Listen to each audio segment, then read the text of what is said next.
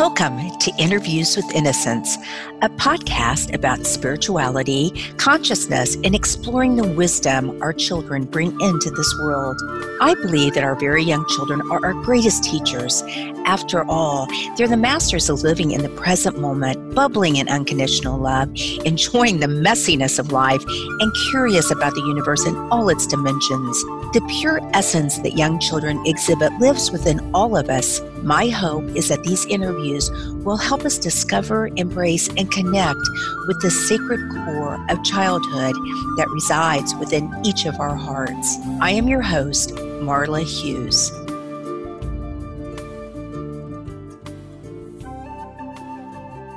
Today, I am just super excited to have Dr. Tony Cicoria back on the show. Dr. Cicoria is a part-time practicing board-certified orthopedic surgeon in Maine, former chief of orthopedics at Chenango Memorial Hospital in Norwich, New York, and clinical assistant professor of orthopedics at SUNY Upstate Medical School in Syracuse. He received his BS in biology, BS, that sounds kind of funny, BS in biology from the Citadel, and is a graduate of the Medical University of South Carolina, MD and PhD, and the University of Virginia Orthopedic Surgery Residency. And Dr. Cicoria is going to talk a little bit about his NDE. He talked about that in our last interview, but we'll definitely chat a bit about that again. And he was struck by lightning in 1994 while speaking on a public telephone during a family reunion. As a result of the lightning, Dr. Cicoria had a near-death and out-of-body experience and became a sudden savant for classical piano music and composition. Welcome back to the program, Tony. Thank you so much, Mom. It's great to be here. Yeah, it's so good to have you. And today you're going to talk about the profound talk. I'm going to use the word profound because that's what it was for me at the IANS conference this year, International Association for Near-Death Studies, titled The Greatest Hoax of All, The True Nature of Man. So you've been talking about how we've been lied to by the church and state. And so let's just start right there. Okay. Basically, in my quest to try to understand what happened to me and what it all means and how in the world does it all fit together, I went back and I tried to go back more or less to the beginning of where all this religious stuff started. And I had read a lot about how the church, I was brought up as Catholic, and I had read a lot about how the church was started and who was involved. And what brought that on was years ago when I was a kid and I was in some sort of Catholic school. I don't remember exactly what grade it was. But at the time, one of the dictums of the Catholic Church was if you ate meat on Friday, you went straight to hell. Do not pass go, do not collect $200. That was it. You were done. And that was the way it was when I grew up. And then all of a sudden, the church came out and said, oh, we're going to change the rule. You can have meat on Friday now. And I remember going to school the next day talking to one of the nuns or someone. I said, this doesn't make any sense to me. How can you do that? I mean, what about all those people that went to hell? What happens to them? And she just kind of blew me off. But that poked a big hole in the foundation of my religious beliefs at that time, because if that was arbitrary, everything else was too. And so when I started going back and trying to make sense of all this, and I was looking at some articles about Constantine, who was the emperor who founded the Catholic Church. and in the Council of Nicaea, 325 AD. So he had convened this council of himself and all these bishops, and they were going to decide what the Catholic Church doctrines were going to be and what books would be included in the Bible. So they were, very selective about the things that they decided to put in there, and they left anything out that didn't conform to their vision of what they wanted the church to be. So there were a lot of things that Jesus had taught and is written about. He believed in reincarnation. Well, they couldn't have that. And so the emperor, it wasn't Constantine, but Justinian, who came after him, who convened the Second Ecumenical Council, and it was in 553. And they got rid of the idea of reincarnation. And the church authorities were not even invited to the meeting. And he just decided what it was going to be, and then used force to enforce it.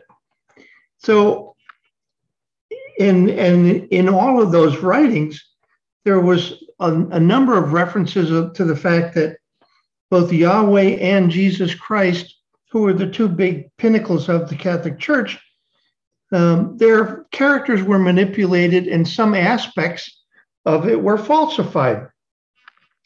So, and the whole point of that was to ensure that man was perpetually living in fear, and that the judgment and the belief in God were what were containing man in this cycle of fear of heaven, hell, good, bad, God, and saviors. And that single life theory that they were proposing is only found in populations that were descended from or influenced by the Roman Empire. It's not ubiquitous to all cultures. And the truth of all of that was that, what I have come to realize and what I've come to read from numerous other sources is that man has a dual nature. We have a spiritual or immortal nature and a physical or mortal one. And there were, historically, there have been lots of people who've considered this. Pythagoras was one of the early ones, and he believed that God created souls as spirit entities whose goal was to merge with the divine and be eternal, transmigrate, and reincarnate. And so a lot of the history of mankind has been hidden from us. And we've been involved in this struggle for longer than we have any idea.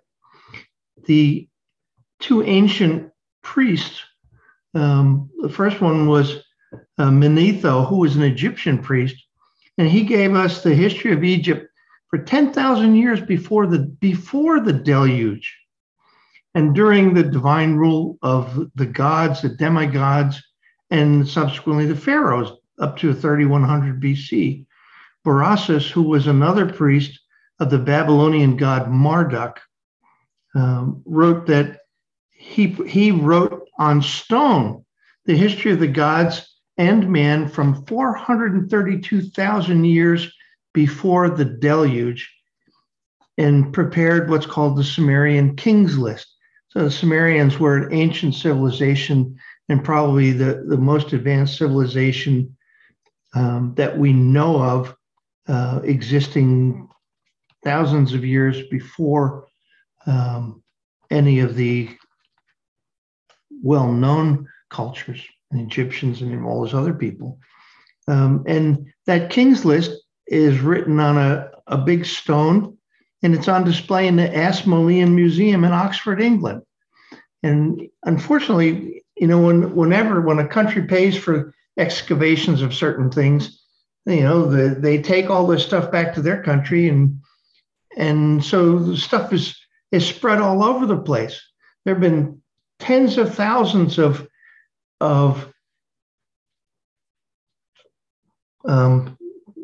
what I can't draw a blank on the name of these. They're written on stone or written in clay and hardened scripts of different things.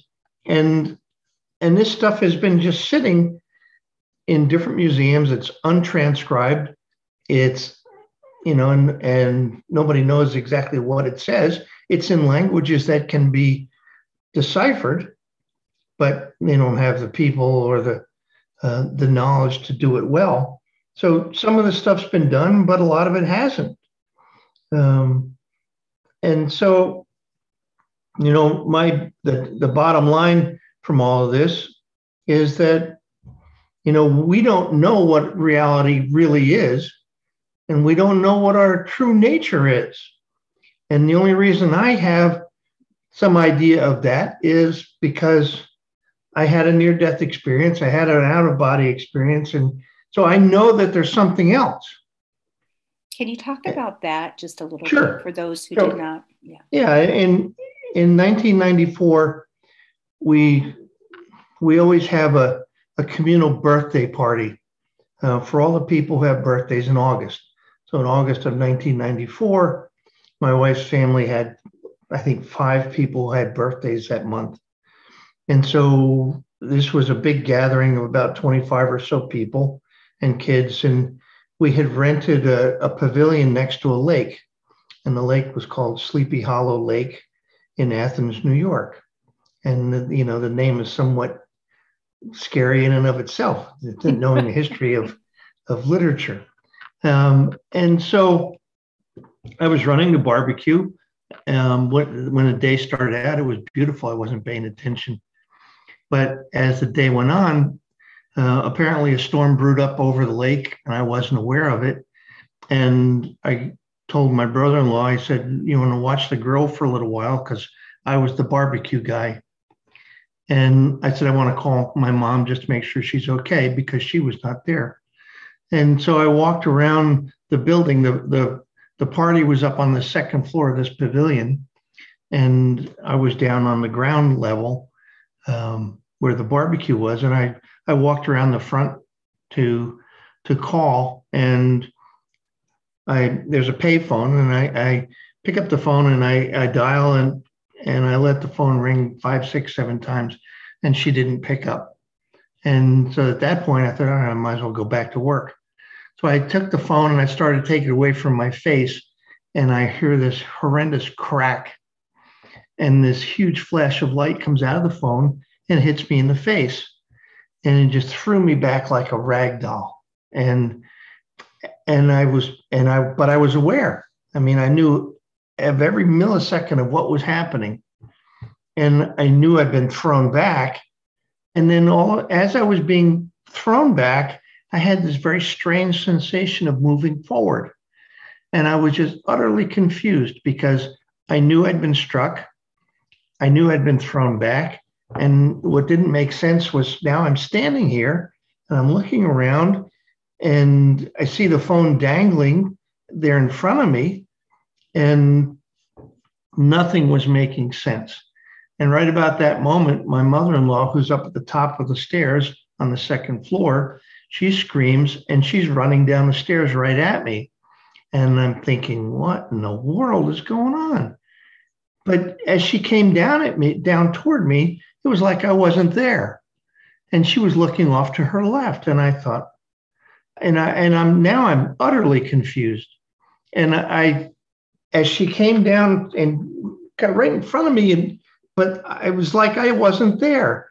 And she took off to the left, and I turned to go where she was going. And suddenly I'm confronted with myself on the ground. And in my typical vernacular, I said, "Oh shit, I'm dead." And I was shocked. I mean, it was like, because I expected that when you died, there'd be something, bells and whistles, or, there'd be some sign that said, okay, you're dead, you're here now. But there was nothing. It was almost just like a veil was pulled back. And I walked over to the body, and there was a lady who was waiting to use the phone, and she starts to get down to do CPR. and my mother-in-law is crying, and I'm standing there, and other people are starting to come over, and I'm trying to call to them, and I can see them all, I can hear them all, but nobody could see or hear me. And I'm like, all right, what's the point of this? And then suddenly I'm standing there and I realize that, oh my God, I'm thinking like I normally would. I'm carrying on this conversation with myself. And I realized that I was conscious. And I thought, okay, so whatever this is on the ground, it's not me. Whoever I am, I always am, because I'm still here. And I'm still thinking exactly the way I normally would and behaving like I normally would. And at that point, I thought, well, there's no point in sticking around here because I didn't know what else to do. Then I thought, well, I'll go check on my family. So I decided to turn around and walking toward the stairs.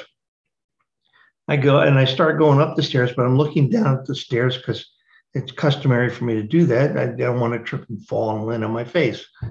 And as I'm looking down at the stairs, I get up to about the third stair and I realize that my legs are dissolving. And I'm thinking, whoa, this is getting really weird. And by the time I got to the top of that flight of stairs, I had lost all form. I was just a ball of energy, but I'm still conscious. I'm still thinking. And at this point, the stairs actually go up to the left, and I just went through the wall, and I came out right above where my wife was sitting, and she was sitting on a couch, and she was painting children's faces. And I made a mental note of where the kids were and what alignment, where she was sitting, and they were all standing in front of her. And then I kept going. And when I passed through the building, things really started to get interesting. At that point, it was like I had fallen into a river of pure positive energy. And the most incredible feeling, because it was absolute love and absolute peace, and there was nothing else in it. And that was very striking to me. And I remember the feeling of the bluish white light reminded me of when I was a kid, and I would go swimming in streams, and I would lay down on the ground on the bottom of the stream, and I would look up, and the light would be pouring through the water. It would have this glistening sort of appearance to it. And it reminded me of that. And then I was looking around trying to make sense of it. And as I looked around, I could see other things, other objects. But what was different was that I could see that not only could I feel that energy, but I could see it. And that's what really kind of freaked me out a little bit, because I could see it almost looked like sine waves going through things. But the reality of it was, whatever this energy was that I was feeling made up everything, is what flowed through everything and made everything up. And I thought, this must be the God energy.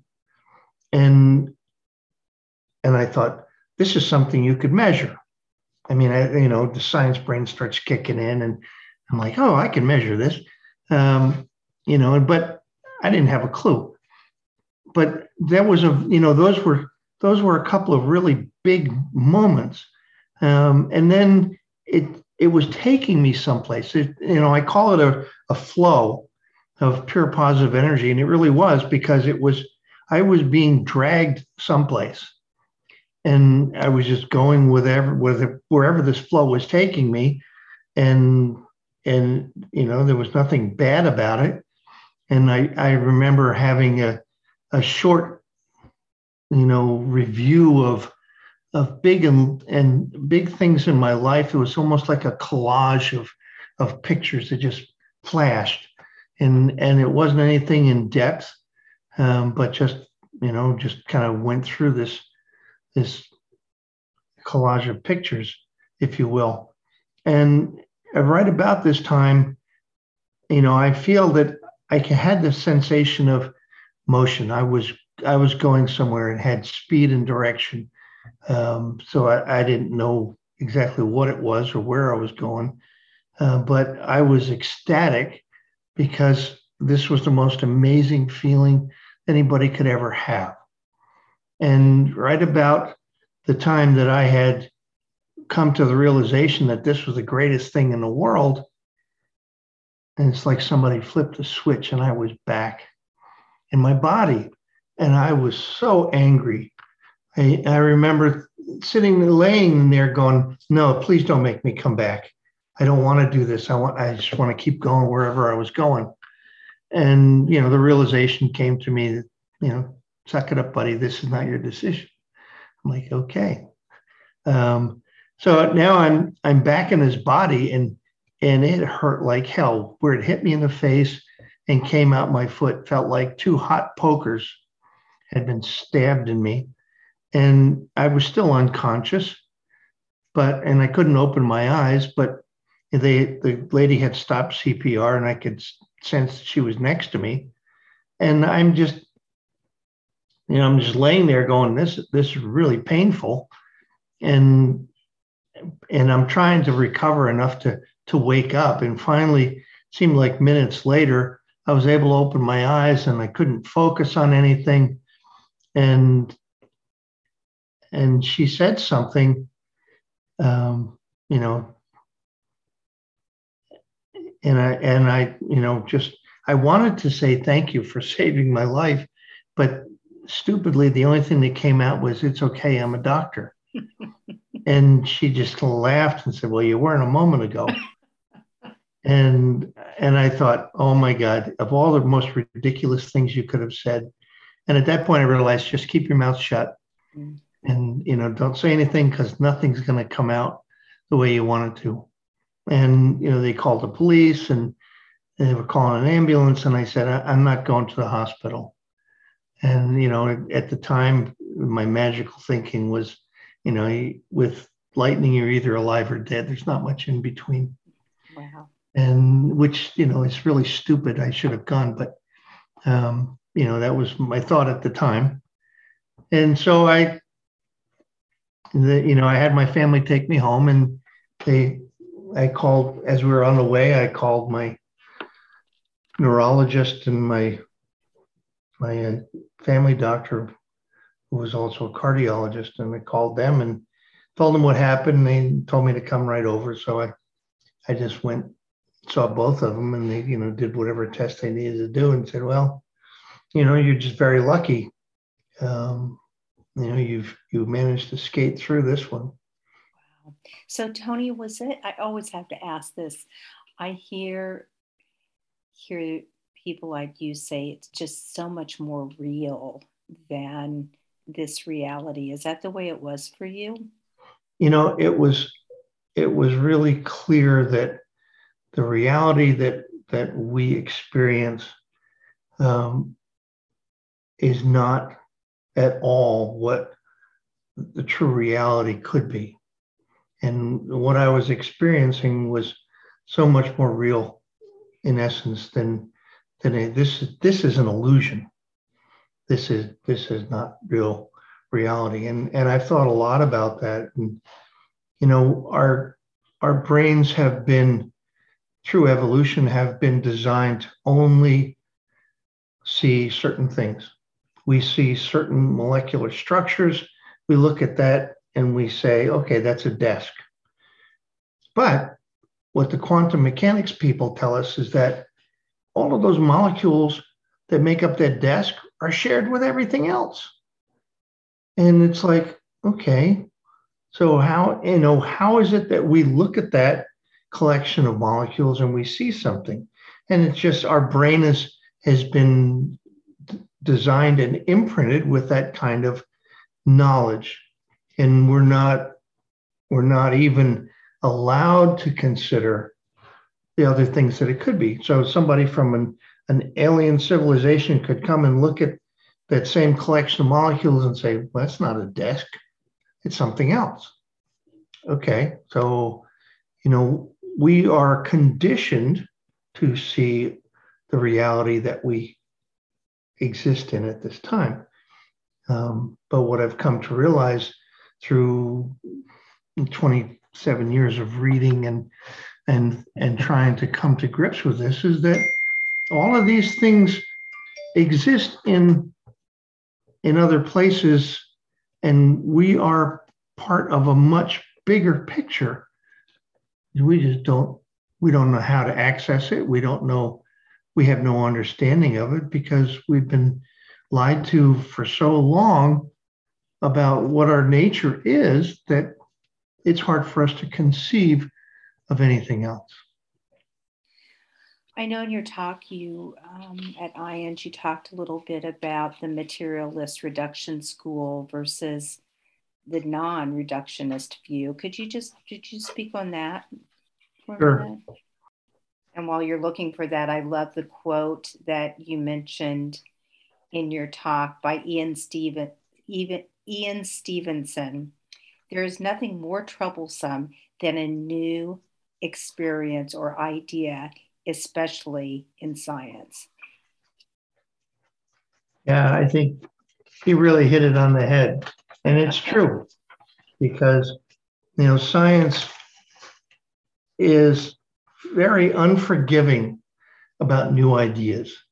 And there's an old saying that says, scientific progress is made one death at a time. And what that means is, the old guard prevents new ideas, and things stay hidden until they die off and the new ideas are allowed to come out. And to some extent, there's a lot of truth to that.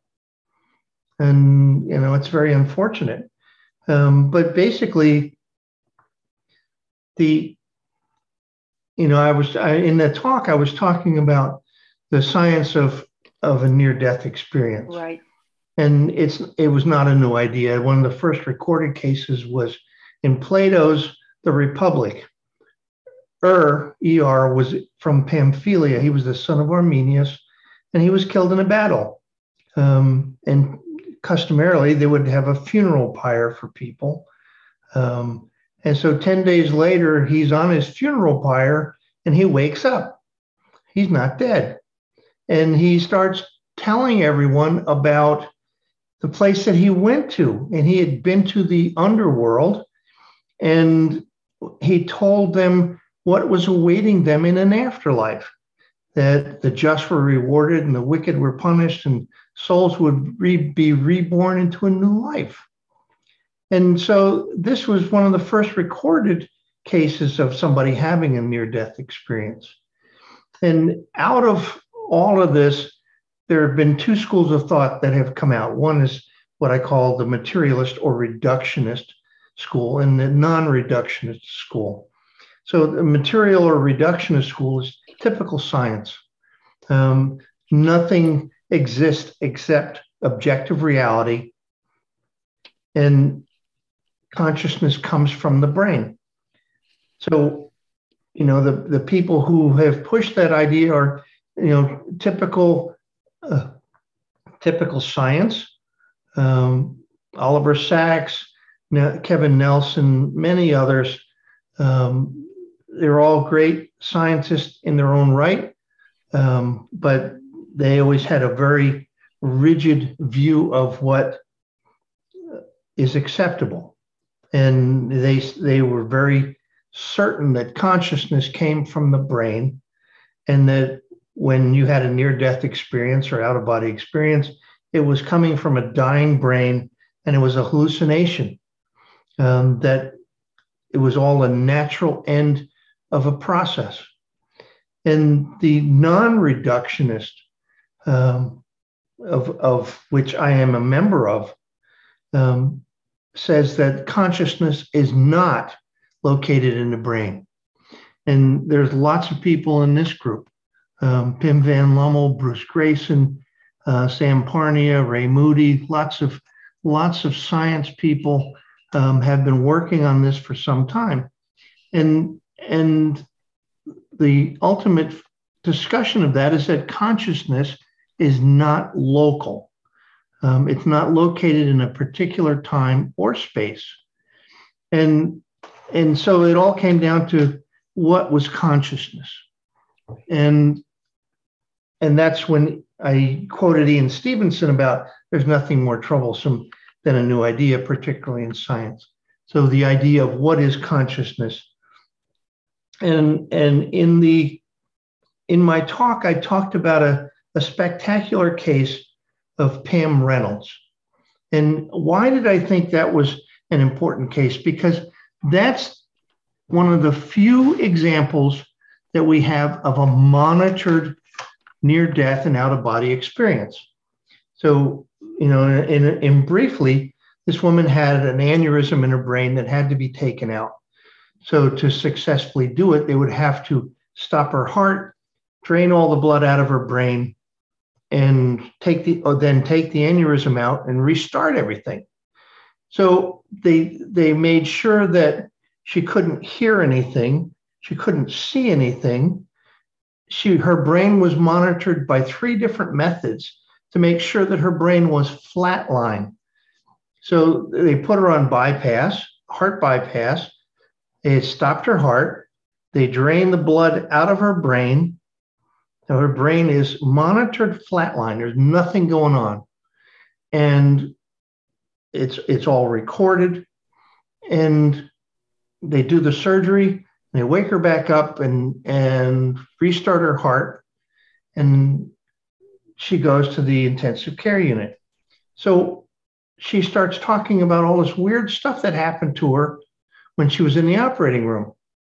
She had popped out of her body, and she was sitting on Dr. Spetzler, who that's the guy's surgeon. She was sitting on his shoulder, and she was watching him cut her head open, cut the skull. She described the instruments, what they sounded like. She described the tables, the way they were arranged. She described the conversation between the vascular surgeon and the neurosurgeon, where the vascular surgeon, when they went to put her on bypass, he opened up I think it was the right femoral artery, and it was too small for the connector. And then he said, okay, I'm going to have to open up the other side.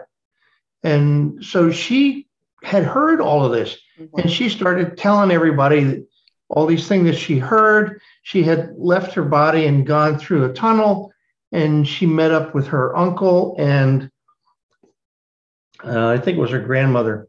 I have to check. I don't remember exactly, but wow. Yeah, it was her grandmother and her uncle.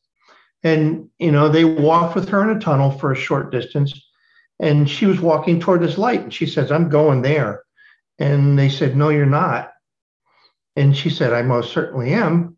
And they managed to get her turned around, and they're walking with her, and she got to the end of the tunnel, and she says, I'm not going back. And they said, yes, you are. And they pushed her. They pushed her out of the tunnel, and that coincided with the starting of her heart. Wow. And so here she is. She's in the recovery room. She's talking about all this stuff and telling them what she saw. And one of the things that she also relayed was that when the surgeon had finished the delicate part of the operation, the residents took over to do the closure. And so they put on some music, and they put on the music called the Hotel California. And she was very angry about that because this was music by the Eagles, and the song was the Hotel California. She was angry about it because there was one line in the song that said, you can check out anytime you like, but you can never leave. And she was angry because she didn't want to go back to her body, and she wanted to go to the light, and she was not allowed to do so. And she felt like that song very much summarized the feelings she was having at that moment. And she was on many different television shows, radio shows, all sorts of things talking about this stuff. So, but my point in all of that was that this is one of the few, and maybe the only real example of a monitored cardiac arrest, complete brain death, yet a real near-death and out-of-body experience. Right. So, I think it's an important piece of information.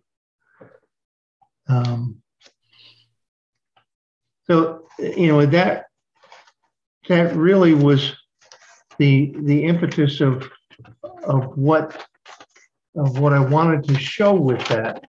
And a number of Pim van Lommel is one of the people that's been a proponent of non-locality. And so when we realized that through her experience and many other people's, that consciousness is not located in the brain. It's located someplace else. Where is it? Good question. We don't know that. There's lots of speculation that it's in the fabric of the quantum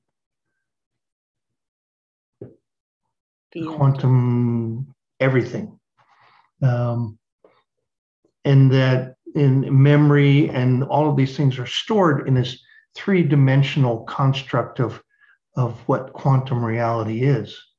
And it's, at this point, it's pure mystery of how it all works together.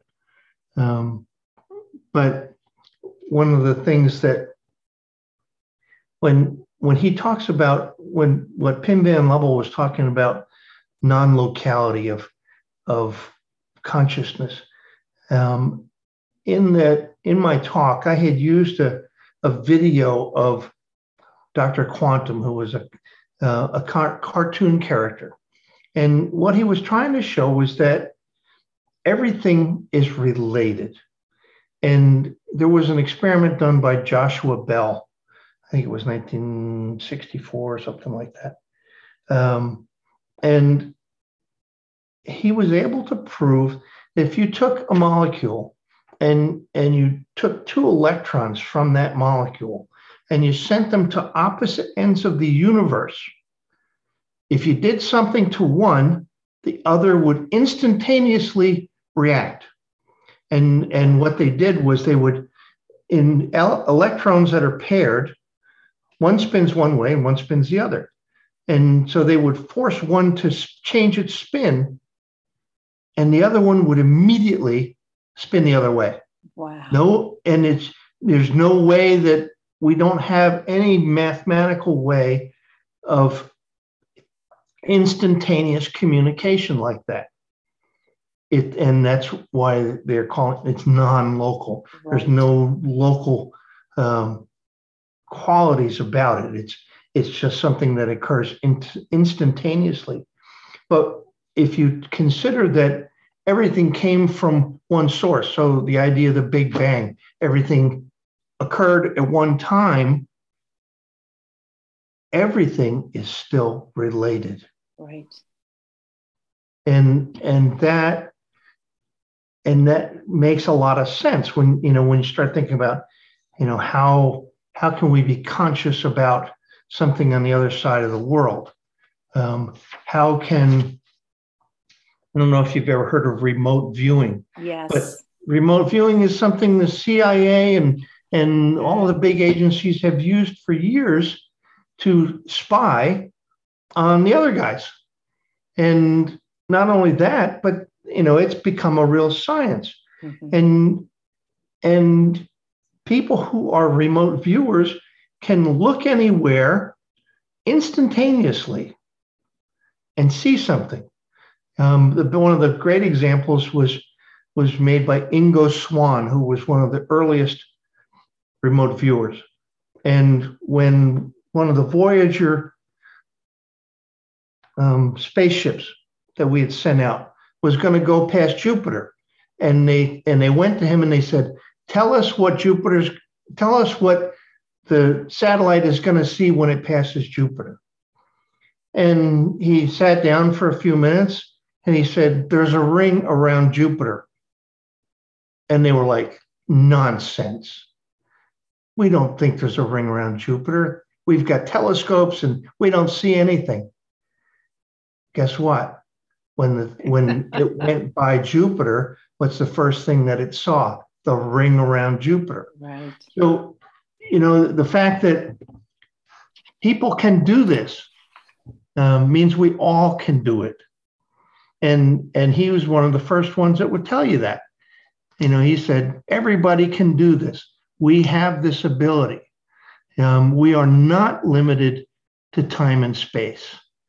And so now, I'm looking at the same thing, and I'm saying, I've had a near-death experience, and I know that we're not limited by time and space, and that we are all interrelated in some way that I don't understand. And now I'm hearing it from left field. I'm hearing it from someplace else entirely that is highly credentialed and is feeding into the same idea. And so now we're seeing this coming from a lot of different places. And do you agree that, so the science and materialist, of course, community wants evidence, evidence, evidence. And that's what science is all about, right? Sure. But all of these anecdotes, all of these tens of millions of stories of near-death experiences, and all the other things like remote viewing, recall of past lives with children, telepathy, just this shared death experiences. What's so profound to me is, first of all, the love, and I just like for you to comment on this, the love and the sense of peace that you feel, and really want to go there, even though, your family's here, and there's just that sense of love that we can't comprehend, number one. And number two is the transformation of people after they had those experiences, just like you. So can you just comment on that? Sure. I mean, after having had an experience like that, how could you not be honest and acknowledge the fact that, okay, there are things that I don't understand. Mm-hmm. And the feeling of it is unbelievable, and it makes an impression that you could never forget, and you measure everything else by it. And the fact that everyone who has this experience has a very similar experience. So there has to be commonality to it. And the fact that, I guess from a standpoint of, we've always been taught that God is love. But that was meaningless to me until I felt it. And that was kind of a real eye-opener for me, was that, this love that they talk about is actually an energy. You can feel it, you can see it, and you absolutely are certain that it exists. And, how do we, and I've spent, for the last several decades trying to find it again, and try to understand what it meant, where it came from, and how do I get access to that, not only that feeling, but how do I progress to the next step of discovery. And I've been to energy practitioners, and I've actually been able to come out of my body with the assistance of a practitioner. And it scared the living bejesus out of me, because I didn't, I was like, I remember lying this one particular time. I was lying there, and she'd been doing all of this meditation stuff with me, and I'm thinking, I'm conscious. I'm absolutely wide awake, And I'm thinking, this is such BS. This is not working. And all of a sudden I hear myself snoring. And I was like, holy crap, I'm asleep, but I'm awake. And right about that time, I started to come out. And I remember thinking, oh my God, I'm going to get sick. I thought I would, it's because it was like this. It wasn't just a nice steady. It was kind of, I was out and I was about 4 feet above, and it's like I'm on this ocean of air that's not still. And I remembered, it's like I was kind of scared because it was like wasn't what I expected. Right. And so I find that there's a difference between just being able to separate and a near death. I think the near death experience gives you a little bit more because there's no connection. You've cut the tie. You're completely free, and now you can move along a different pathway. So, but it is possible, and I know that there are lots of people that are working on technologies to do that. Some with sound, some with meditation. So it varies. Yeah, so many. So we need to start to wrap it up. But so where do you go from here? You've done all this research and, searching for the true nature of man. And I think that you have a lot of, do I want to say questions answered? I will say that for yourself, and I know for me and many others. And so where do you go with all of this now? And how's your music going? For my listeners, we didn't even talk about this. So Tony came back with this insatiable desire to play classical music, and you're a rock and roll guy, right? Yeah. And now you do, and you. Yeah, I still work on my compositions, and the music still comes to me. I've started to get into more complex pieces of music with piano and orchestra, and the stuff still keeps coming, and so I try to flow with it. Right. So do you feel like you get a little of that feeling back of when you were on the other side, that feeling of that when you get into the flow of your music? When you actually make that connection, yes. Yeah. It's a strange feeling of when you make that connection. It's like, yes, I'm there now, and it flows. Right. And it's very noticeable when it happens. Where am I going with all of it? I'm in the process of writing a book about it. Nice. And it's been a challenge because I want to talk about, all the things that I talked about in the talk. Mm-hmm. I want to go into in depth in my book, and there is so much more to know. It's like, how have we wound up in this situation where we, instead of ascending and becoming and going to a higher level of spiritual evolution, we wind up being reincarnated and coming back here and having to go through this nonsense all over again. Wow, so much to learn and so much to discover. And it's crazy. So why do you think more people, when they hear all these near-death experiences and all the other, that's just the one aspect of it, so much material, that people aren't more excited about this news? Well, it upsets the apple cart.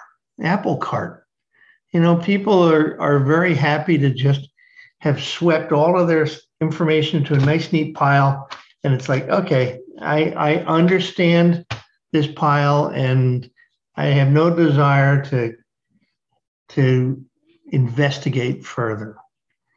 And everybody's different, and I have always been, I want to know why. Right. And that has been a blessing and a curse. Like Bruce Grayson said, he said, I was very happy being a materialist scientist until I started hearing all these stories, and I had to change my whole, paradigm, And that's really what it comes down to. It's going to be, you either have to go this way or that way. Right. And there's not much in the middle. And there's a lot of issues with taking one choice over another. Mm. So, your friends are going to think you're crazy. Right. And, nobody wants to, if you start talking about this stuff, everybody just disappears. It's like, okay, you know what? And I'm good with that. And, it's taken me a long time to feel comfortable with thinking differently and being able to keep what I feel is true in my heart when other people think that, that you're wasting your time. Right. Well, Tony, thank you so much for coming back on the show today. I can't wait for your book. And is there anything else you'd like to say before we end? No, the only thing that I have learned from all of this more recent is that the key to progression from third density to fourth is service to others. Yes. And that is the key and the measurement of your spiritual intent.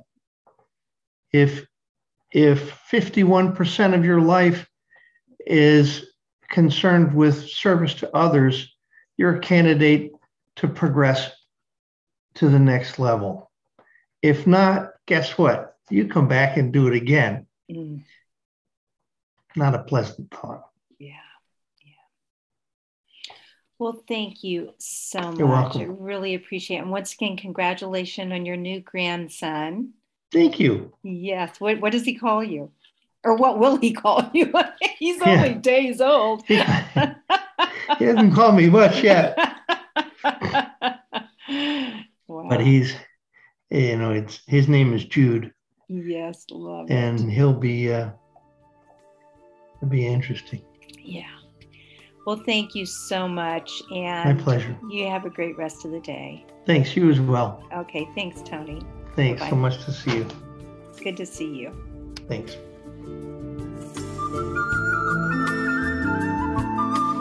Thank you so much for listening in today.